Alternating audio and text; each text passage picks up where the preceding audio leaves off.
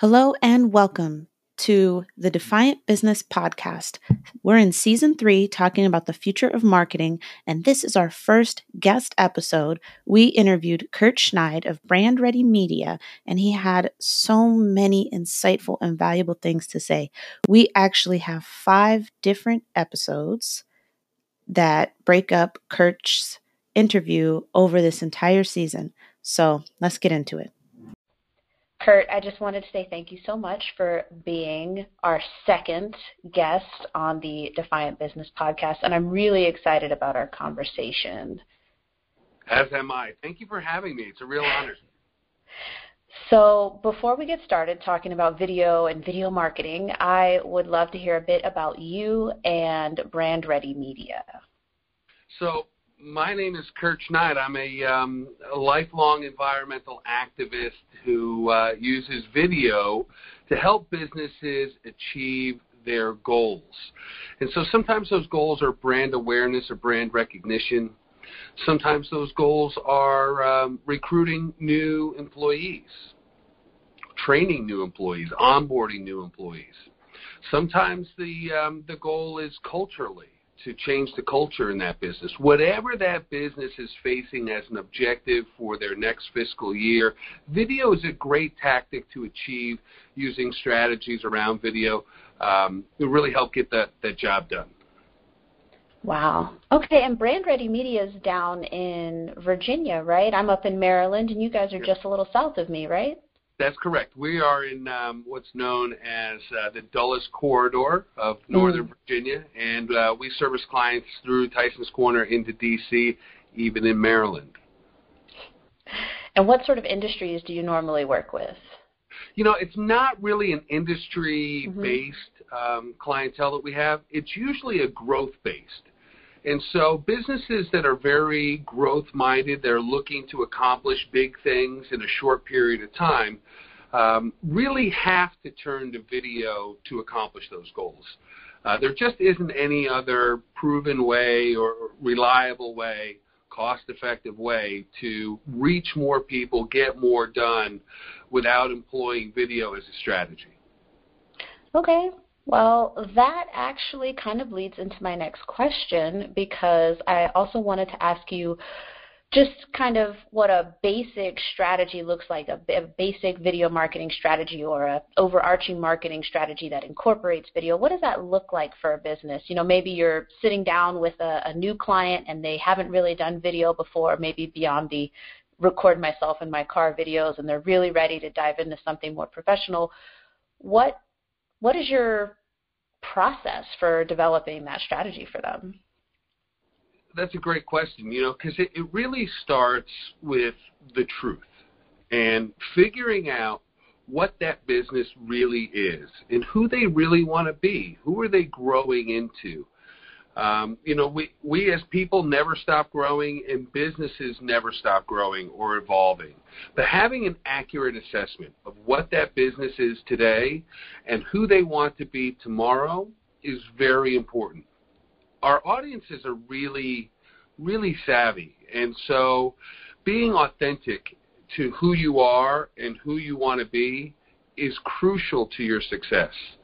We have seen so many people try to fake it and lose. And not only do you lose the initial sale, but you lose the trust of the people. And so just being authentically you is okay. It's okay to be you, and you're not going to resonate with everybody else in the marketplace, and that's okay. You will resonate with those who are of like mind. And so being honest and being truthful to yourselves and who your business is where you start. Once we know that and we can come to terms with who we are, we can identify areas of improvement. Culture is such a big thing, Ruthie. You know, having a real culture, standing for something is important in the marketplace now. Not just having the best product or the best price. Those are important. Don't get me wrong. Yeah. But consumers want to align philosophically with the businesses, with where they put their spending dollars. And so having something to believe in is important. And that could be socially, culturally, whatever the case may be. If you're into animals or you're into pottery, whatever that business can align itself with will definitely help to add to the market, who they attract, who they resonate with. Some of our clients call it building a tribe. And you really are building a tribe of people who are like-minded. And we don't really worry about those people who will never like us or never buy from us, don't resonate with us. And that's okay, because there's so many people on the earth that we just need to carve out our own authentic niche and stick to what we do best and what we know and who we know, like, and trust. And there's plenty of market in that. Absolutely. Absolutely. It's I think I saw it on LinkedIn. One of my connections posted about focusing on your niche, and when you try to talk to everybody, you're talking to no one. No one hears you when you try to send out a message that is so inclusive that just everybody is involved. It really does your business a disservice. Finding that niche, identifying who your ideal client is, and then catering specifically to those people. It could be this industry or that industry. For us, like I said earlier, it's growth-minded people. If you're in this specific mindset and you need to accomplish big things, employing video as a strategy is the right answer. And we just have to figure out at what levels and how to best do that that's effective, not just in the results, but cost-effective. Business is about business, and it has to make financial sense. And so whether the company comes in and says, we want to make $100 million and spend $100, well, that doesn't make sense. No. But by the same token, I wouldn't spend $5,000 to make $10,000 necessarily. Not in business. By the time you get through everything, you might end up losing money. And so it has to make financial sense. And that's why that conversation in the beginning, being truthful, is so important. As a consultant, you want to serve your clientele. And if serving them means telling them no, or telling them not right now, or just saying this is not a good fit. When I started my business, I was really adamant about not turning anybody away.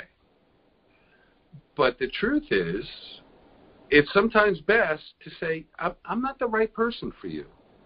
You're not the right client for me.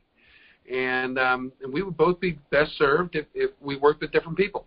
And that's okay, because there are other people. And so philosophically, I like to know that the people that I'm working with believe in them and their product and service.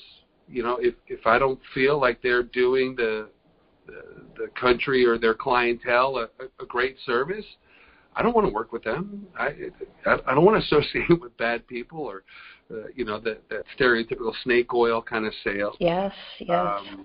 Video is very powerful. I think most people understand that. We've all been to a movie and shed a tear, or we've all seen a commercial and went out and bought something. I mean, it's a very powerful medium of expression. And, in the Spider-Man movie, they say with great power comes great responsibility. And, as silly as that may sound, it's very, very true. If you look at the historical elements of the laws behind broadcasting, and I refer back to the Telecom Act of 1936, where we had these really strict moral and ethical guidelines as broadcast, as film and video was coming of its own, photograph, radio, as communication to the masses was really being born and evolving. The powers that be understood its power and said there has to be some guidelines. Ethical, you have to tell the truth, you need to present both sides of the story. We can't just have one person spewing off all their own ideologies and trying to, because it's influential. Yeah. So there's great power, there's great responsibility that comes with that, and as a broadcaster, as a person that creates content for businesses, I really want to help them understand what those ethical standards are, what the moral standards are, to help them best position themselves in the marketplace. I mean, the last thing you want to have happen is to get crucified in a court of public opinion. All right, that's it for today's episode. Remember, we've still got 4 more episodes of Kurt's interviews, so be sure to subscribe so that way you don't miss a single one. I'll see you next time.